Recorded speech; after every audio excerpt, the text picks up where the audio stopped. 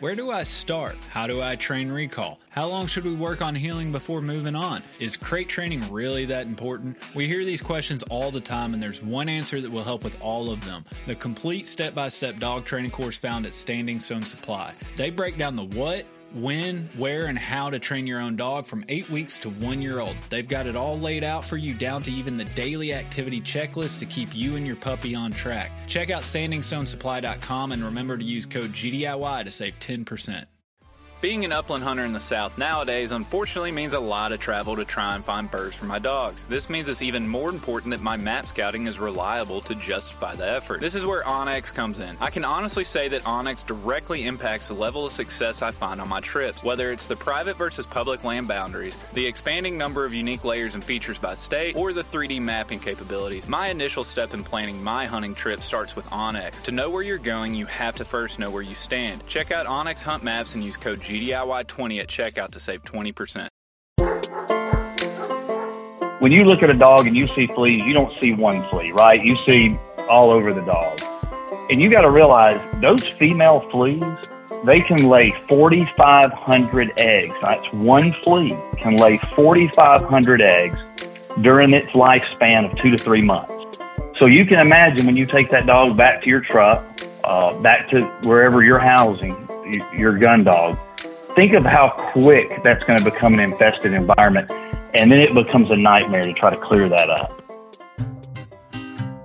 One thing we all love to do with our dogs is hit the road and go on new adventures. In order for that to happen, we have to be able to safely and efficiently travel with our dogs. Dakota 283 is dedicated to building unparalleled pet protection and tailgate lifestyle products for you and your best friends. Their one-piece roto-molded kennels have many options such as the Hero series for military-grade crates, T1 low-profile kennels that will fit truck beds with tonneau covers, and their most popular G3 series that's available in any size you'll need.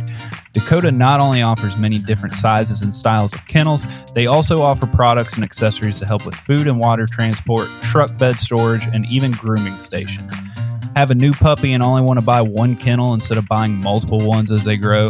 Look at the Forever Kennel Insert Divider that gives you the ability to buy a kennel now and adjust the size inside as needed. No matter what you need to get you on your next adventure with your dog, Dakota has it for you. Check them out now at Dakota283.com. Your new 283 lifestyle is just one click and free shipping away. All right, Joe. I still can't make up my mind on what we're calling this episode. Is it Tick Off the Fleas or Make the Ticks Flee?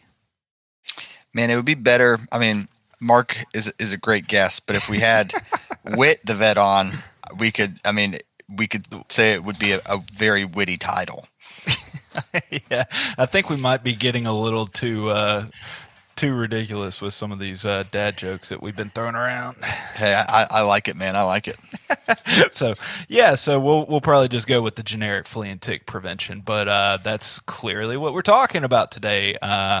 We have Mark Pelham. He's a vet out of Alabama, and he does a lot of work with Bravecto and Merck Animal Health. And so he came on to talk everything flea and tick. And I'm not going to give any spoiler alerts, but it's a really informative episode. Gives you a lot of good insight to the importance of why you should have an effective flea and tick prevention program.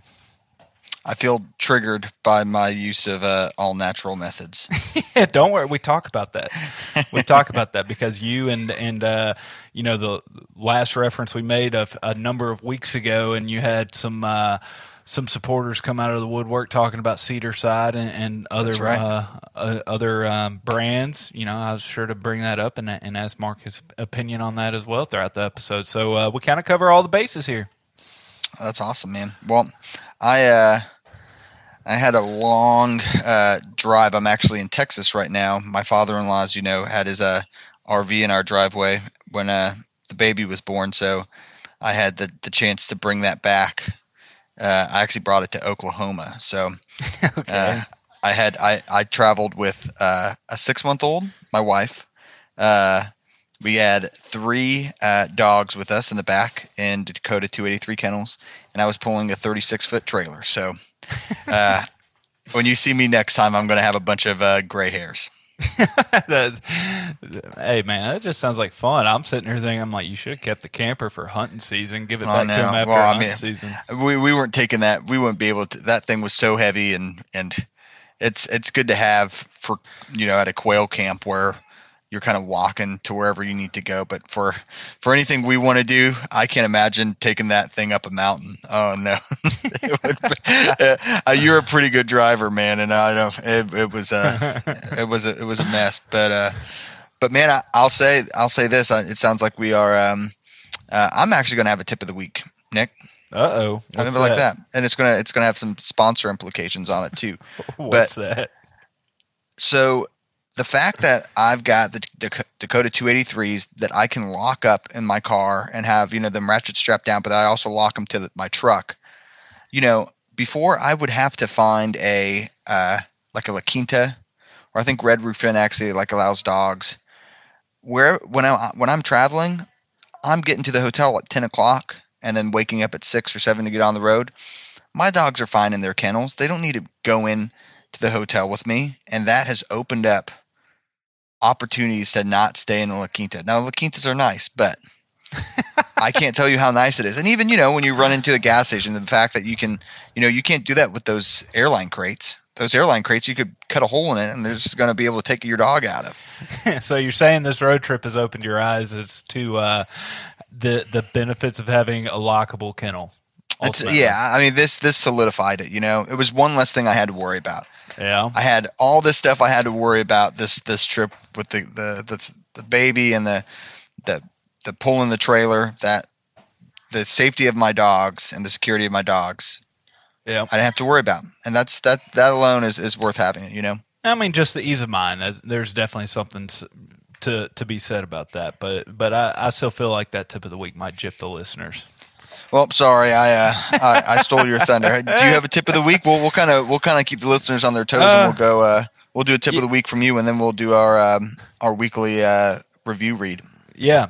Real quick, I had our buddy Garrett. He reached out to us via Instagram and said that he has a tip for the people that he feels he lacked on his first dog and is important for all dogs, and that's just to feed them in different areas when they are puppies. Feed them in their kennels, outside, any different places, so that when you travel to hunt, it isn't a shock to the dog.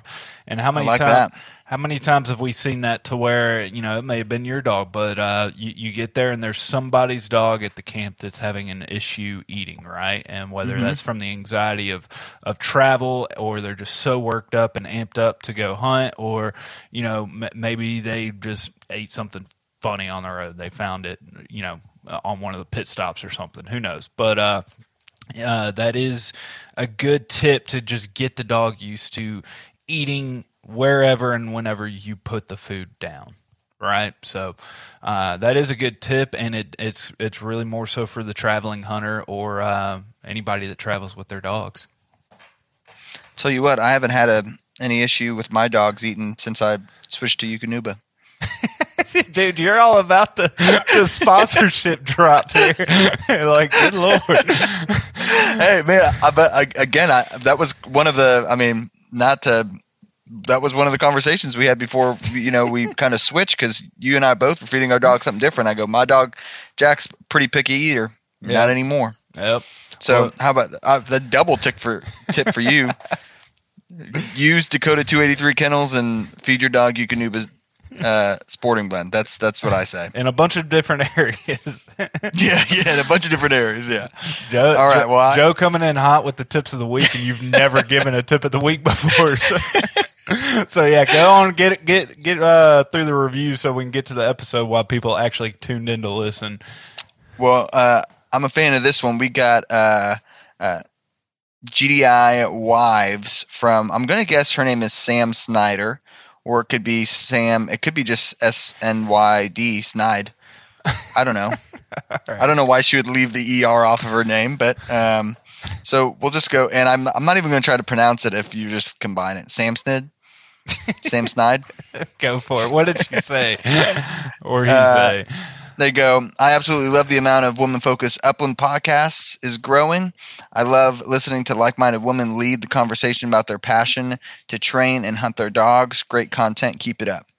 And, you kind of look at the numbers every week, and we've noticed how many people are listening to, that GDI Wives episode. It's really awesome. Kylie's doing a great job with it. So always good to hear positive feedback on, really when we were kind of releasing it, there wasn't really anybody talking what Kylie's having on, having, female guests on and everything like that. So really great to hear that people are liking it, and obviously people are listening to it when we put it out every month. Yeah, people are definitely enjoying it, and Kylie has a number of good guests coming up, so excited to kind of see where that goes. But Sam Snyder, Sammy, whatever Joe decided that that your name is going to be called.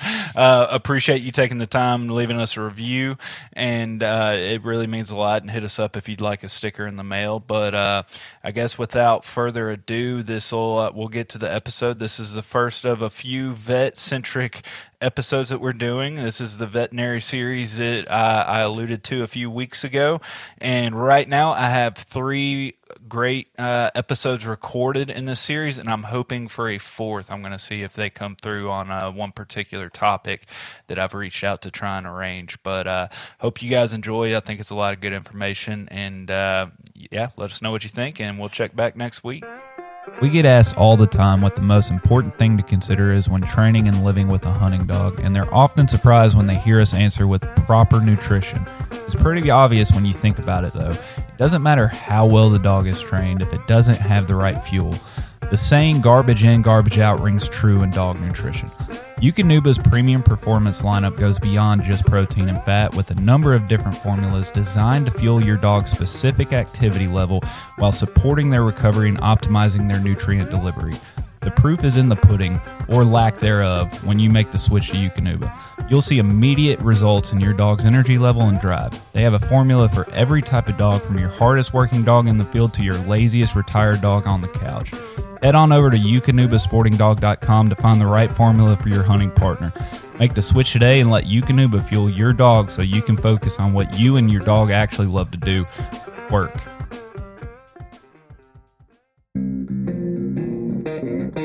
Picture this. You just finished a long day's hunt, or a long day in the training field grooming your next champion. You've run through your entire string of dogs in anticipation for the next fall. You think the day's over. It's not, though. Your day's not over until you let that ugly dog hunt. No hunting or training session is complete without capping it off with one of the spirits from Ugly Dog Distillery. They're Michigan-raised and purebred handcrafted spirits. They have everything you need from vodka and gin to your more traditional after-hunt choice Kentucky bourbon. Head on over to uglydogdistillery.com to check availability within your state. And if you have an upcoming event that's alcohol-friendly, then be sure to reach out to us and see if we can add another Ugly Dog to the lineup. We'll tell you right now, we aren't much on flavored whiskeys, but you have to try their peanut butter whiskey. Unlike other peanut butter whiskeys out there, Ugly Dogs is made with real Kentucky bourbon and not just grain alcohol with syrup. So after your next hunt or a long day of testing and you're trying to decide what to drink, reach for the bottle with Ruger, the German Wirehair pointer on it. It was handcrafted by people just like us, dog people. Every adventure starts somewhere. Make sure yours includes an ugly dog at your side. Explore responsibly. All right, everybody. We are joined this week by Dr. Mark Pelham. Mark, how you doing today? Good. How about you? Living the dream as always. I appreciate you making time to come on and talk everything flea and tick prevention. It's kind of a big topic for a lot of people, especially this time of year, and as spring is kind of winding down and summer's already hitting, it's always good to kind of cover your bases, and there's a million different things on the market that you can go towards. So appreciate you making time and coming on and trying to educate us. No, looking forward to it. Once I heard gun dog, you had me there, and definitely seeing a lot of fleas and ticks showing up in the practices. Yeah. Now that we're starting to spend a little more time outdoors. Gotcha. Well, you just mentioned that you have an interest in gun dogs. Go ahead and introduce yourself and kind of tell everybody how you ended up falling into the veterinary world and kind of what your passion is. Sure. So I've been a veterinarian in private practice for about 24 years. before joining Merck Animal Health, and that's where I'm currently serving right now as a professional services veterinarian. And in my 12th year as a veterinarian in the military. So once again, the working dog, the sporting breeds, always a passion of mine, especially growing up in Alabama and getting to hunt behind some good gun dogs. A lot of setters, a lot of German short-haired pointers in my past. So anytime I can work with a group that loves the sporting breeds and the working breeds, I'm on board. Love it. Love it. So what's your experience as far as you getting out with the hunting breeds? Have you done much hunting and training yourself? So never much on the training, but a lot of hunting with good friends that had done a lot of training. It was always good to have friends that had those dogs ready to go. Mm-hmm. Pretty much all over the Southeast. A lot of quail hunting growing up, pheasant up in Iowa. And that's been my experience in the past. Great. So, all right. So you know what we're kind of dealing with as far as how often and how much we're outside, at least even during the hunting season, but kind of even more so in a lot of ways during the training season right now. And one of the things, and it seems like it's just getting more and more prevalent, is flea and tick prevention. So I'll let you kind of choose where you want to head down first. Do we want to group both of them together, or do we want to talk about fleas and ticks separate?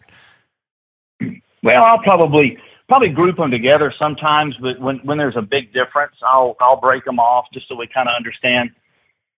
I think when we talk about fleas, and you start talking to some dog owners about that, they think of a nuisance, right? I mean, we think of the easy stuff, skin problems, scratching, sores on the body, really distracting from training more than anything.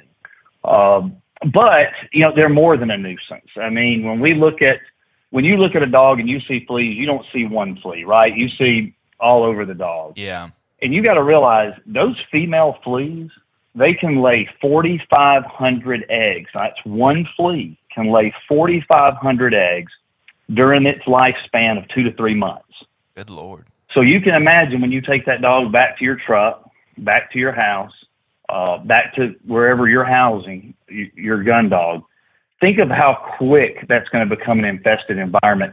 And then it becomes a nightmare to try to clear that up. And we'll talk about that later. Yeah. But unfortunately, with you guys training year round, for the seasons, fleas are year round. I mean, because even down here in Alabama, we have some mild winters and we're not really reaching temperatures all the time that's going to wipe out a flea population. And It may be on hold for a short period of time, but it's year round. Like you said, training, hunting season, whatever's going on, you've got to keep these animals protected year round. With the flea, the big thing I think we see as veterinarians coming in is flea anemia. It's just draining the blood out of the dog. And, they become weak. Of course, I don't think they're going to focus much on your training. Yeah. And we see, unfortunately, a lot of pets come in that are at the point of needing blood transfusions or even beyond blood transfusions. Tapeworms, the flea is your primary cause of animals with tapeworms. And that can go for people too. It's just not an animal issue. These things are public health concerns for us when we're around them. Typhus, you heard of cat scratch fever, Bartonella, which is a bacteria that these fleas can carry, can really make the dog sick. So, like I said, that's just breaking off on the flea and what kind of issues it can cause. Ticks. Growing up as a boy, you think, out in the woods a lot. Now you always felt like there was a tick season. Yeah. And it was for me because it was the season that I was always outside. Right. But it's not, ticks are year round. We've got different species that are out at different times of the year, and more prevalent at certain times of the year. And when we talk ticks in the clinic, you get a lot of people come in, and I think whereas the flea was the nuisance, the tick is now, the thing that's gross. A lot of people don't like, pulling a tick off the dog, or they come in just for you to pull a tick. Yeah.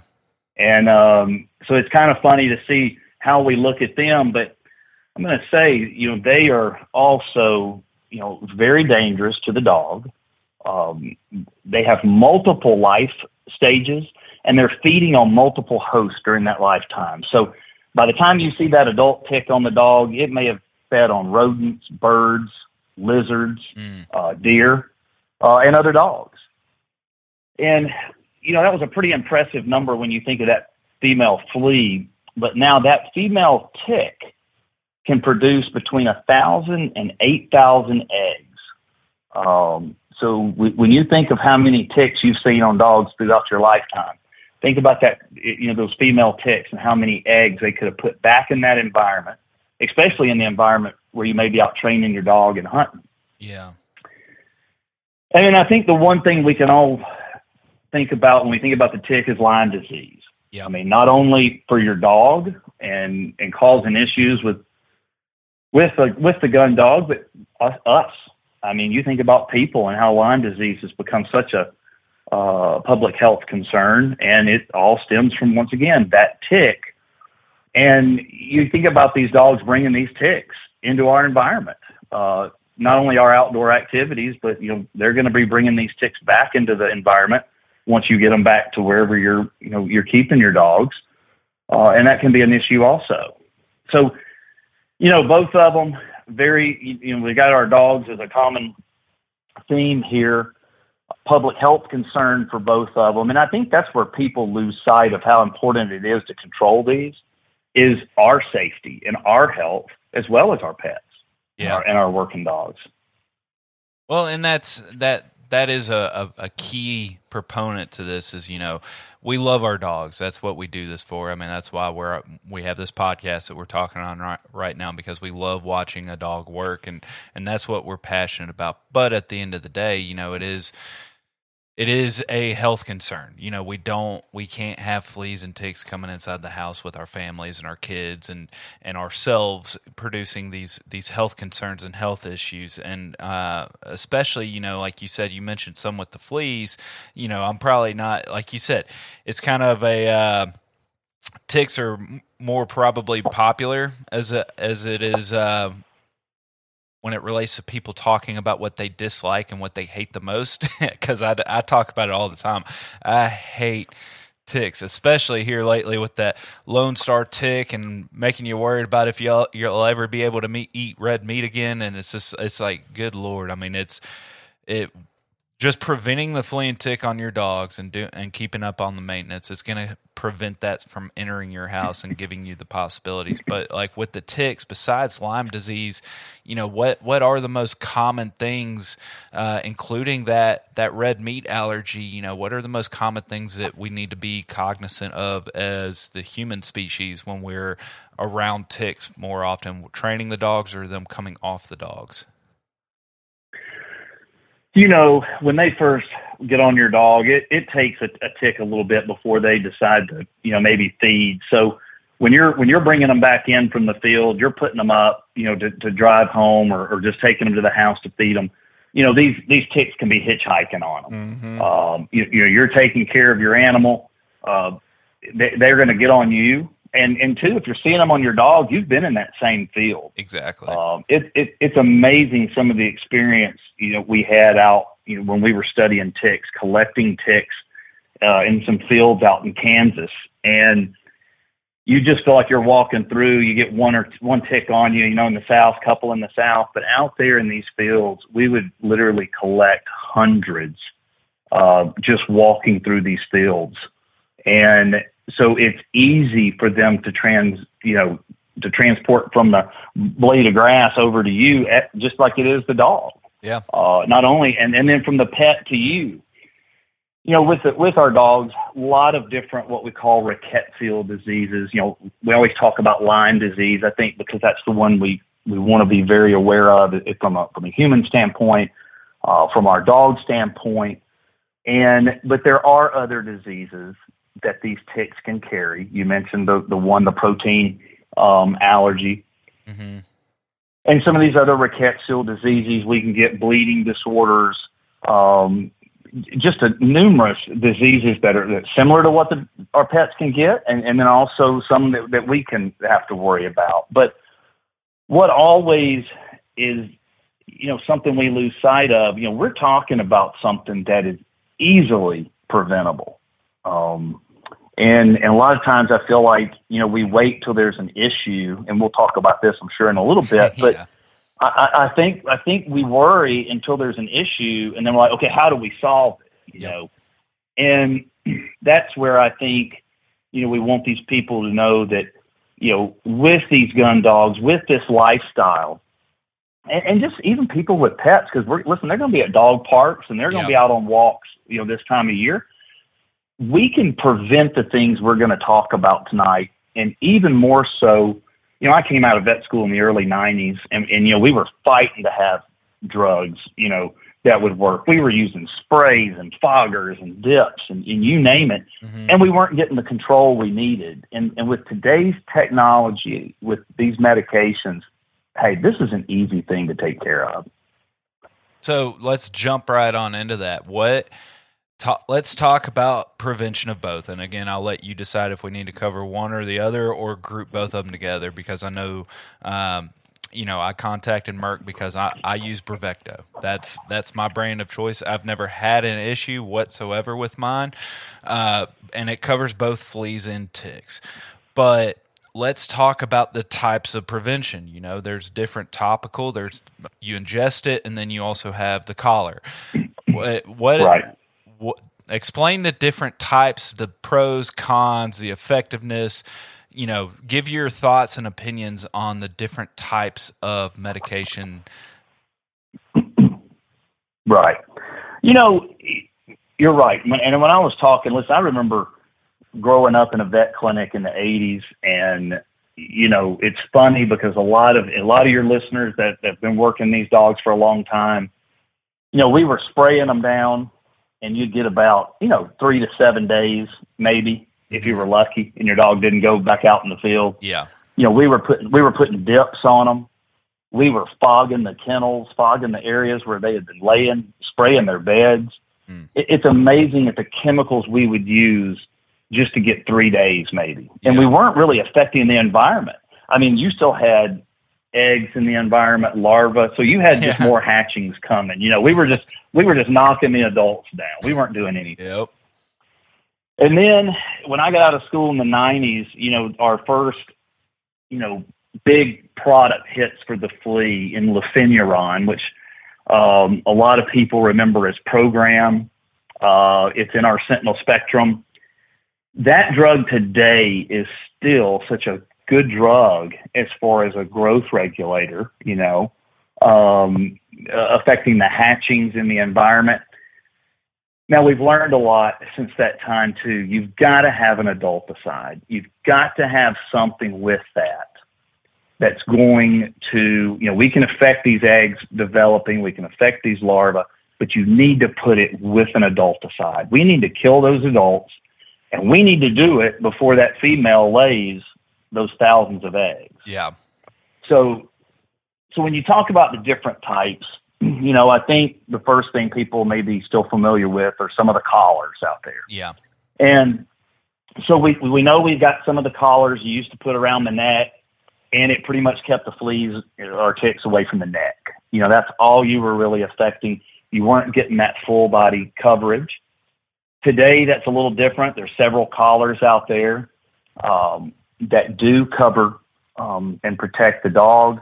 I know you're familiar with Merck Animal Health, and we had one, the Activil collar, and it's a waterproof collar, and very effective. Then you've got your topicals. And when we first got our topicals, you put them on. We had to wait for those to spread kind of throughout the skin, the fatty layers, and cover the animal. So it wasn't going systemic, but it was still protecting, at that skin layer, that fatty layer, and protecting against our fleas and our ticks. Then we've got some topicals now, and I know you mentioned Bravecto, and we do have a topical formulation of that. Some people wanted that topical formulation. I didn't even know that. Well, and where it varies is when you apply it, it's going to go systemic, just like the chew is going to do. So it's going to be in the tissue. Yeah. So you don't have to worry. You give it its time to dry and be absorbed. The label states, I think, 72 hours, and there's some studies out there that talk about 24 to 72 hours. So as early as 24 hours, it's systemic. Some people like that. There's not many dogs that don't like a chew or a treat out there, but some just won't take it. So Bravecto does have the option of a topical. Okay. And then you've got the pills. So and when we say pill, the Bravecto chew. As a treat, some formulations people have a tablet. But with this, I think with these now, when you can give a chew and your dog thinks it's a treat, just like they can with their heartworm prevention, and you can get, extended duration from that treat, I think that's the one thing that, I like to see, because, I'm a veterinarian and my dog, a month flew by for me. Yeah. Is it time to give the medication again? So I'll have to say, I was bad about maybe, by the time you skip, a few doses, you can make up a month's time really fast. Yeah. Now that I remember it, a little over 4 times a year. Yep. I can put that on my calendar. We can take care of that. Yeah. It's very easy. And I think it's like my heartworm medicine is once a month, and I have a calendar reminder on my phone, but for some reason it's always going off or I see it on my phone after I've already fed, and I'm like, well, I'll hit it up tomorrow. And next thing you know, it's 3-4 days down the line. With the once a quarter pill with Bravecto, it's very easy. I have it on auto ship from Chewy, so I don't even keep track of it anymore. It just shows up and it immediately gets fed to them at dinner that night, and it's just very simple. It's just once a quarter, and I haven't had to worry about it in years. And hey, that's what people want now. Yeah. They want easy to remember, easy to administer, and something that's going to work. And you know what a lot of people don't realize is we talked about that female flea going and laying those 4,500 eggs over her lifetime. It's going to take, if you've got a flea infestation today, and you're ready to take care of it, for us to get through that whole cycle. So when you see the fleas on the dog, you're looking at 5%. I mean, the tip of the pyramid, the tip of the iceberg, that's 5% of your problem. So if you see thousands of fleas on your dog, that's 5% of your problem. So the rest of it is in the environment, either in the larval stage, the egg, the pupa. And we always used to joke, once it gets to that stage, right before it becomes an adult, anything short of a flamethrower is not going to take care of that stage. So you can forget any product out there at that point. But it takes 12 weeks, all right? So it takes up to 12 weeks to take care of that flea infestation in your environment. So if you went home today, you got your first Bravecto from your veterinarian, you gave it to your dog tonight, that one tablet is going to take care of your environment. Yeah. So it's now going to take care of that full gamut. Now, if you're given something monthly, and we get, like you and I both just said we've been known to do, and let's say you miss that window, and you miss it by just a few short days. Yeah. Well, then you're going to be behind. You're going to start all over again, and that's why people feel like they never can get rid of them. And now with that 12-week, one tablet, and then after that, you're on autopilot. Just keep giving it, and keep any more that you're bringing in from the field, from hunting. We're now going to kill these fleas before they have time to jump off and lay those eggs. Yeah. So we broke the cycle. So with just one drug. You say it may feel like you just sparked a memory in my head. You'd say it feels like it's a never-ending cycle. I remember back in college, I had a couple college roommates, and of course we had dogs, and we're broke college students. So we didn't. at the time we didn't feel like we had the money for flea and tick prevention. You know, it's just like, oh, well, we'll be fine. Like, we'll get a couple of these little $8 collars from Walmart or something. Well, it definitely did not keep the fleas from coming in the house. And from then on, I think for the rest of the lease, on that year-long lease, we were just doing nothing but fogging that house. It was just nonstop. We hated like you talked about. We were about to bring a flamethrower in that house, and it's like we spent more money on foggers. We probably could have bought an entire lifetime supply of flea and tick prevention by how many foggers we bought and pulling everything out of the house and trying to get rid of these fleas. It's like once the fleas are in the environment and you're an irresponsible college student and you're just like, you're off by a day or two, good freaking luck getting rid of it. Yeah. And think, so like you said, think of the money.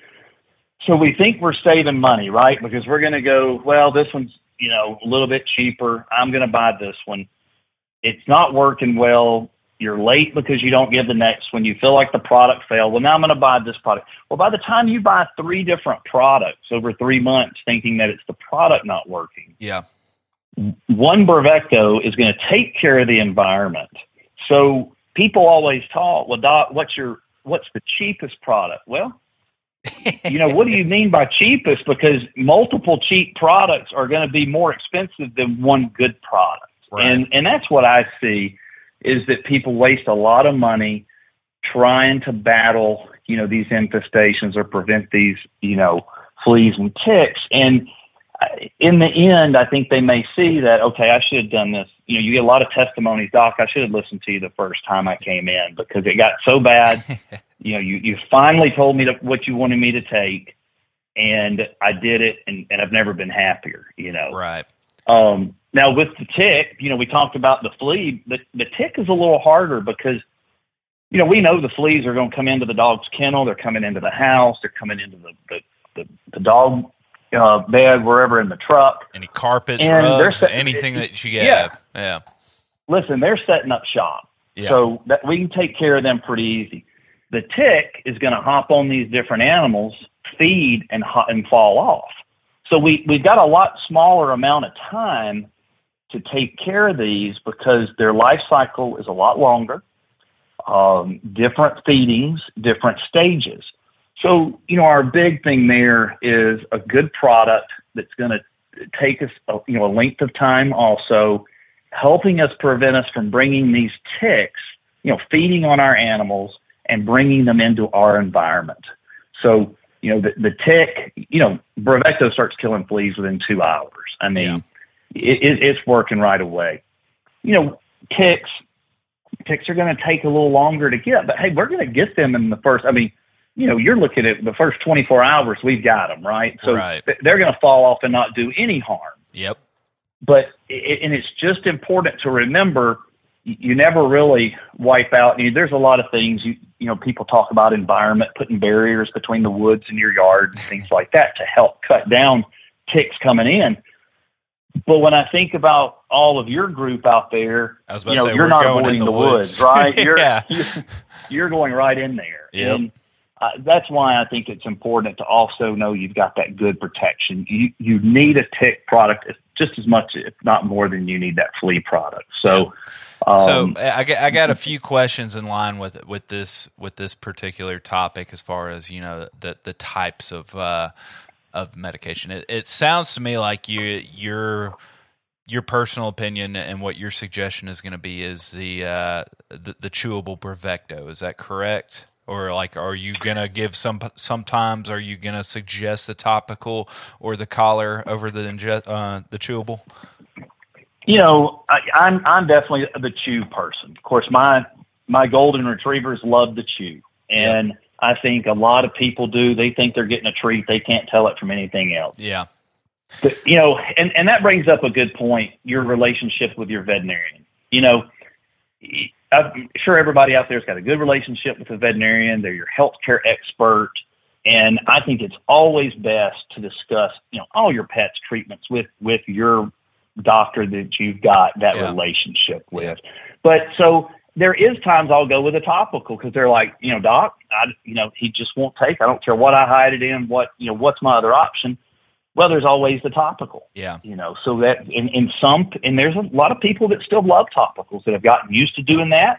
And so I think it's what the client is comfortable with, because you're going to get the same protection from that Bravecto topical that you are that chew. So I'm perfectly fine with any of my clients, getting either one. So, obviously we're talking a lot about Bravecto. That's what you and I both use. That's, with Merck, that's what you use. Are there any other brands that you would say in the market out there that's has a good quality product that you've seen and witnessed?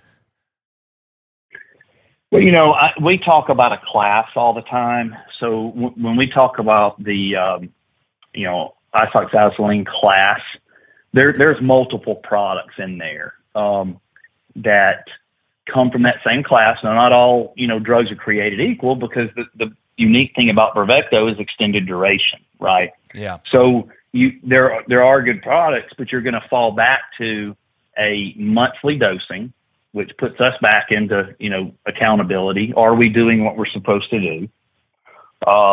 I tell you, there's sometimes it gets bad enough that, I would mix a collar. I mentioned that Activil collar that, a lot of people may remember as the Scalibor collar.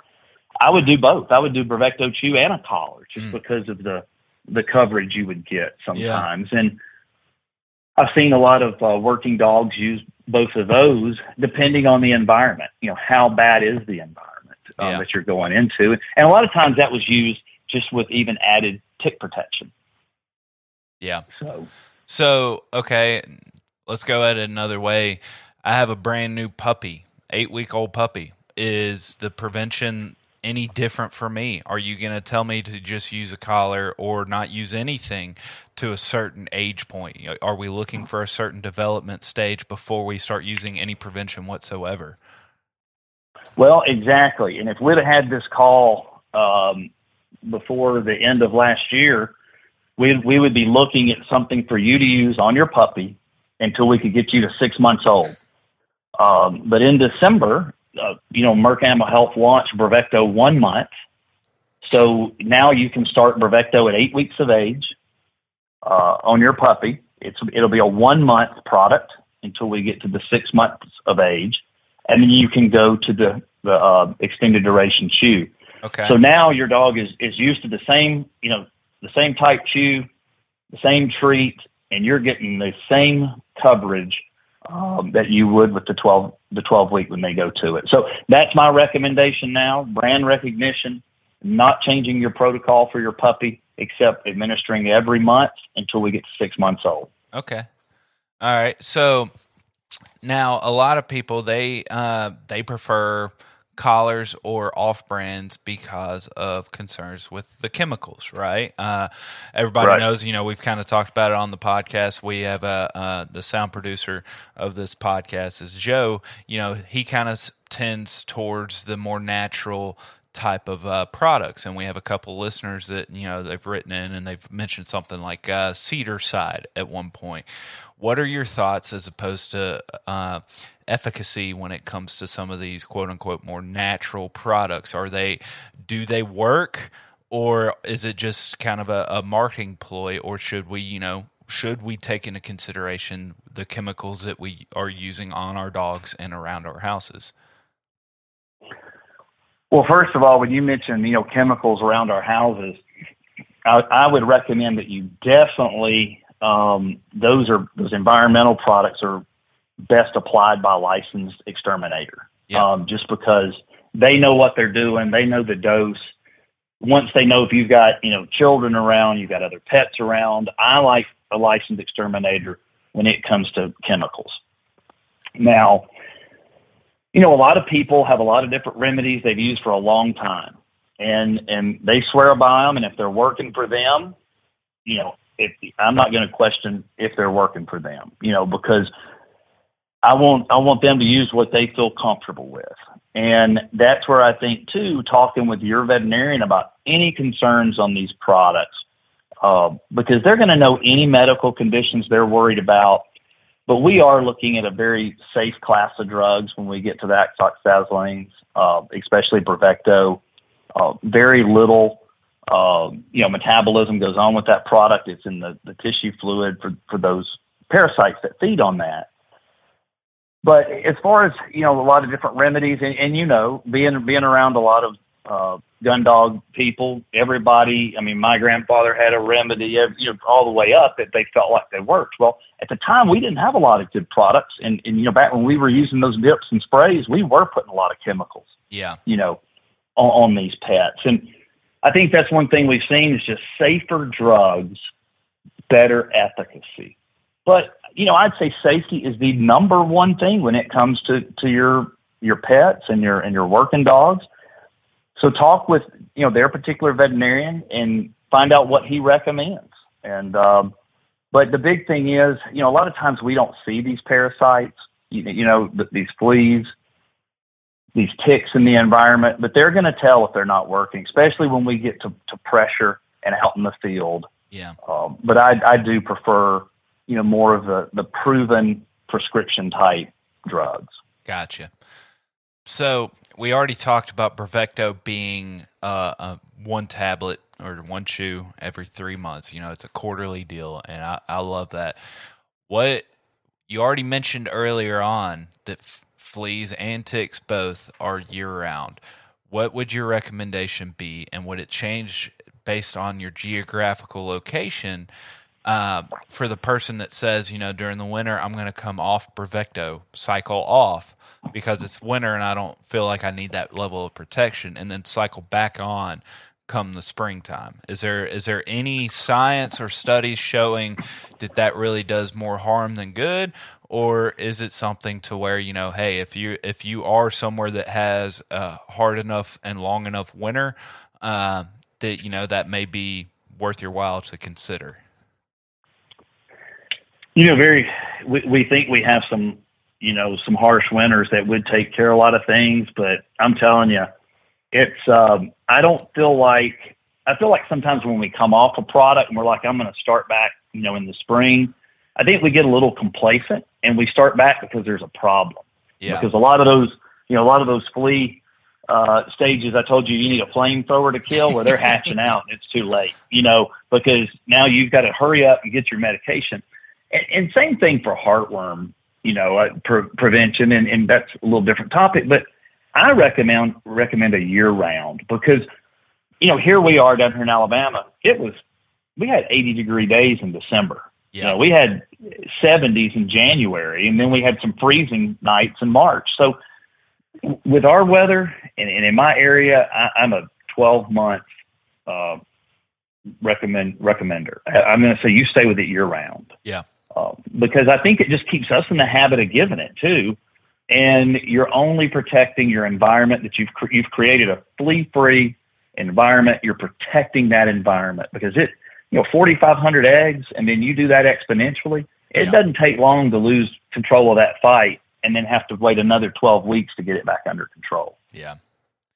Well, and let's keep with the timing of it.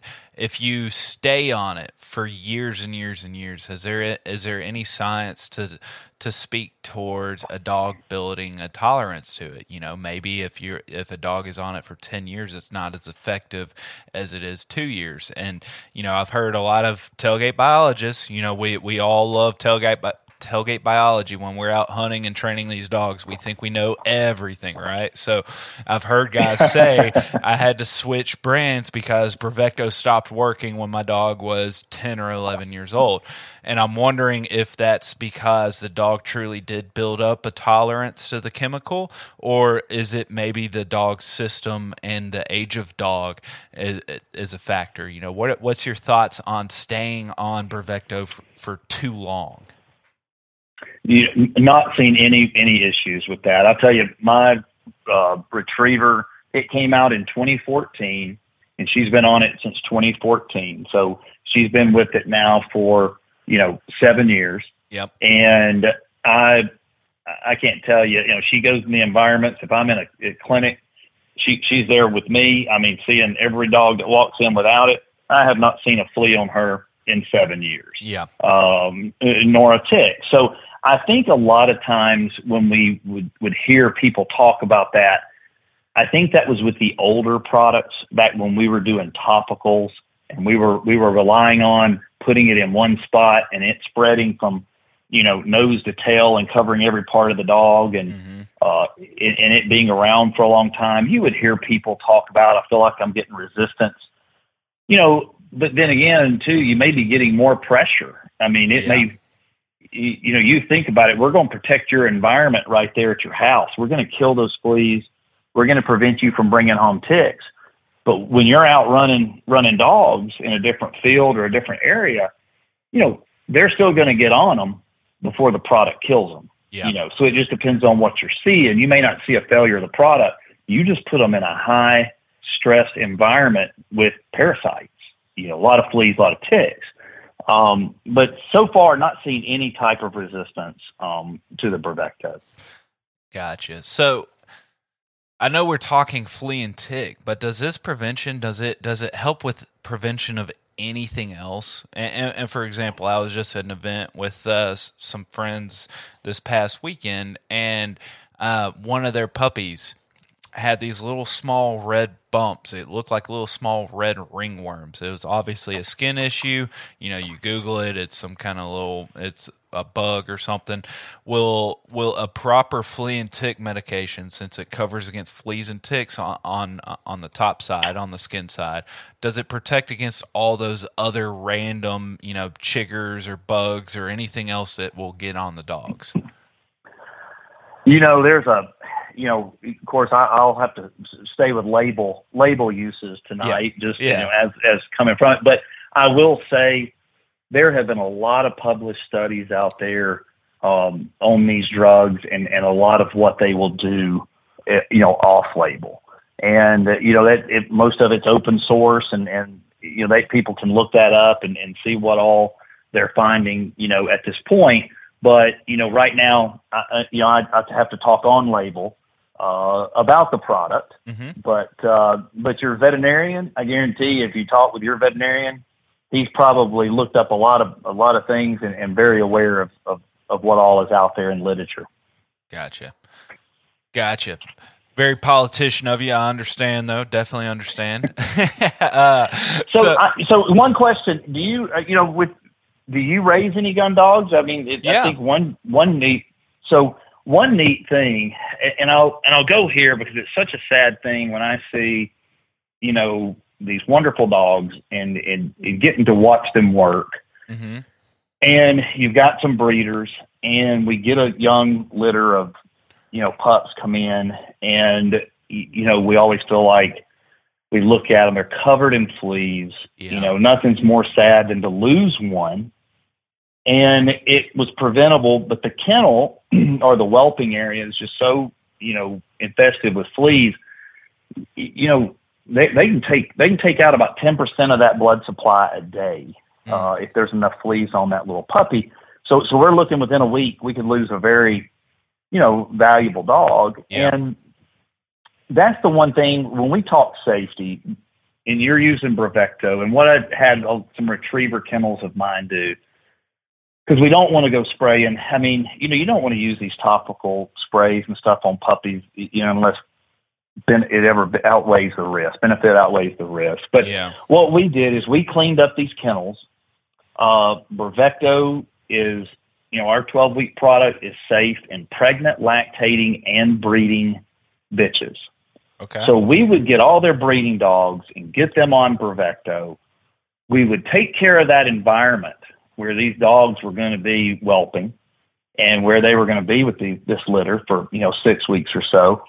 And we took care of that environment early on, and we had a nice flea-free environment. So we weren't worried about these nice gun dogs, being exposed, whereas the bitch, could handle the environment. These little puppies couldn't. So for someone like you that breeds, very safe for your breeding bitches in that kennel. Yeah. And I think I misunderstood you. I don't breed yet. Don't really have any plans, but when you said, do you raise? Yeah, I raise. I got kids over here, So, But no, that is a very good point because I know, I talk to people all the time on the podcast and just in personal life, just being friends with them that breed. And it's like to your point, the amount of blood that those fleas can suck out of you and ticks suck out of you.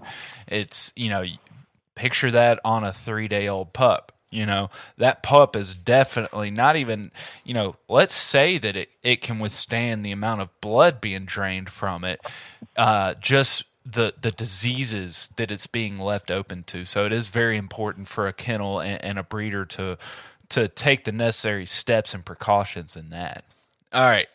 What are we missing here? You brought up a good point about the breeders and everything that I didn't even think of because I haven't had a litter myself or the bad experience. What are some horror stories out there that immediately will pop up into your head and you can use as an example of what not to do and words of wisdom and precaution to these people out there that say, I'll just take tweezers and pull the ticks off afterwards. It's not that big of a deal.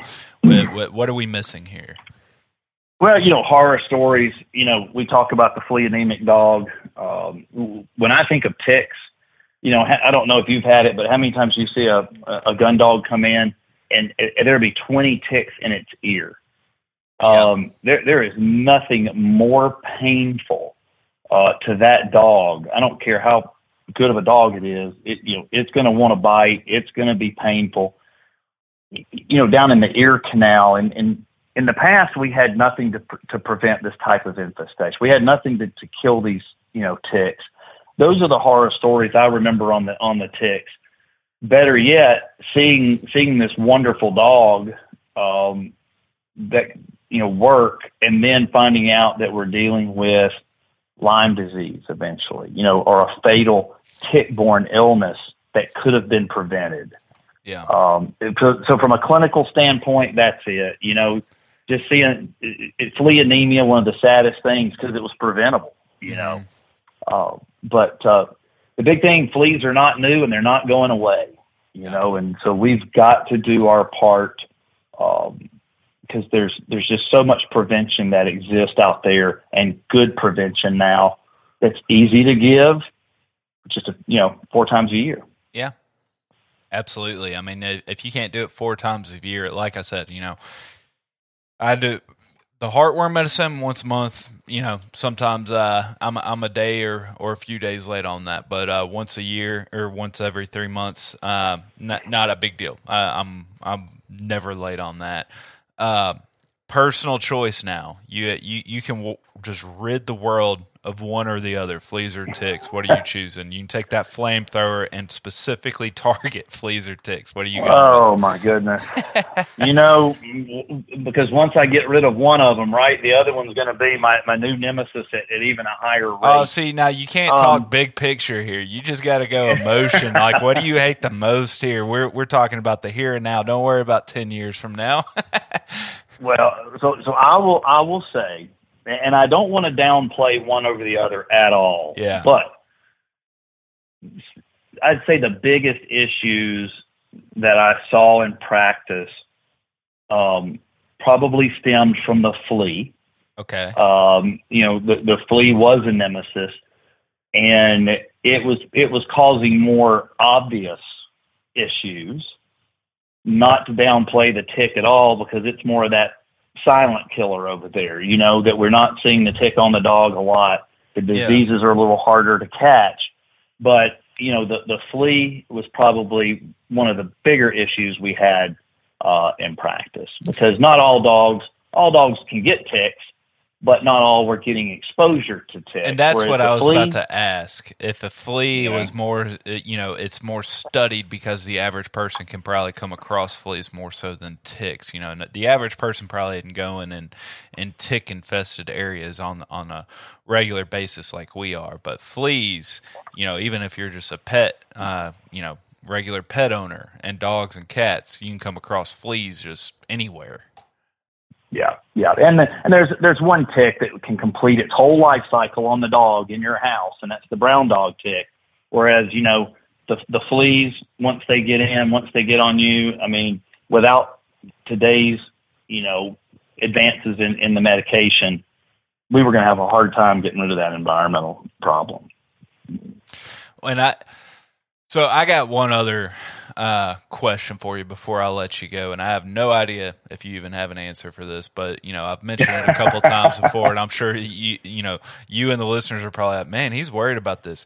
That protein allergy that you get from these ticks. I'm a red meat eater, so it scares the crap out of me. Has there been any studies or any people just guessing that like those ticks can take that allergy and mess up a dog potentially? Is there any side effect to those Lone Star ticks to the dogs like it is us? So the big thing that we worry about that Lone Star tick, as far as, we're concerned in getting that bite, is they can transfer a substance, a sugar that you've read about called alpha-gal. And humans, we don't have that alpha-gal, but we make an immune response to it. And so if we get exposed to it later on in red meat, then if we've already got that immune response, we may have a reaction to it. Well, the interesting thing is dogs, cats, pigs, sheep, cows, they all have alpha-gal already. So they're not going to react like we are if they get exposed to that alpha-gal in that bite from the Lone Star tick. Interesting. And that's pretty much the basis behind it. Like I said, don't know a whole lot about it, but just in a little bit of reading I've done, that's pretty much the consensus. Gotcha. So we don't have to worry about our dogs all of a sudden not being able to eat their dog food because they're allergic to a specific type of meat. That's correct. But now, if you're like me and like red meat, that dog can bring that Lone Star tick home to you. So make sure you're using something to prevent those ticks. Yeah, for sure. Now, me and my buddies, we always talk about how just horrible that would be because, that red meat, that's what I primarily eat. And then, it's just like I love hunting quail and grouse and the white meat birds. But, man, that red meat, that's going to be a bad day if I ever catch that from a tick. That'd be a limited cookout, wouldn't it? That it would. Well, Mark, I definitely appreciate it. This is the first time we got on the phone and talked to each other, so it was a lot of fun for me and informative. But pitch where people can find you, where they can find more information on literature on flea and tick, the products that Merck has to offer, Bravecto, whatever. Where should people go to find out more information? After tonight's conversation, go to Bravecto.com. If there's any questions we didn't get to tonight, there's a lot on there. It talks about the product. I think that's a pretty comprehensive website to kind of bring you a little more up to speed on any other questions you may have about Bravecto.com. And then after that, talk with your veterinarian. I think that's one of the most important things, is develop that relationship. And after you read about Bravecto, if you have any questions, reach out to your veterinarian. Gotcha. Well, Mark, I appreciate it again. Thanks for making time, and it's a worthwhile conversation. Yeah, I enjoyed it. Yeah. Well, we'll have to felt do it like we were sitting around the hunting camp. Absolutely. That's what we're after. Well, I appreciate it, and we'll have to check back again soon. Sounds good. Take care. Thank you for listening to GDIY. If you enjoy this podcast, please remember to take a moment to rate, review, and share with a friend. Also, be sure to follow us and our partners on Facebook and Instagram under Gundog It Yourself. If you really enjoy the podcast and would like to contribute even more to the future content, please check out our Patreon at patreon.com/Gundog It Yourself. Thanks again, and happy hunting. Everyone seems to have the same questions or concerns when they start trying to decide which kennel to purchase for their vehicle. Perhaps it's time to stop asking all the questions and just design the perfect setup that meets your exact needs. B-Pro Kennel specializes in designing and fabricating custom Premier dog boxes handcrafted right here in the USA from high-grade, lightweight aluminum. They'll get you set up with the size dimensions, lighting, storage, battery boxes with solar charging, and anything else you can dream of. Stop stressing over buying the wrong setup, just have to replace it again in a year. Go ahead and check out bprokennels.com and get exactly what you want. If you're considering changing your dog's food soon, then be sure to check out Eukanuba Pro Performance. Their science-backed formulas are designed to take your dog to the next level of performance. They also now have the new puppy formula to help your pup start strong and live active.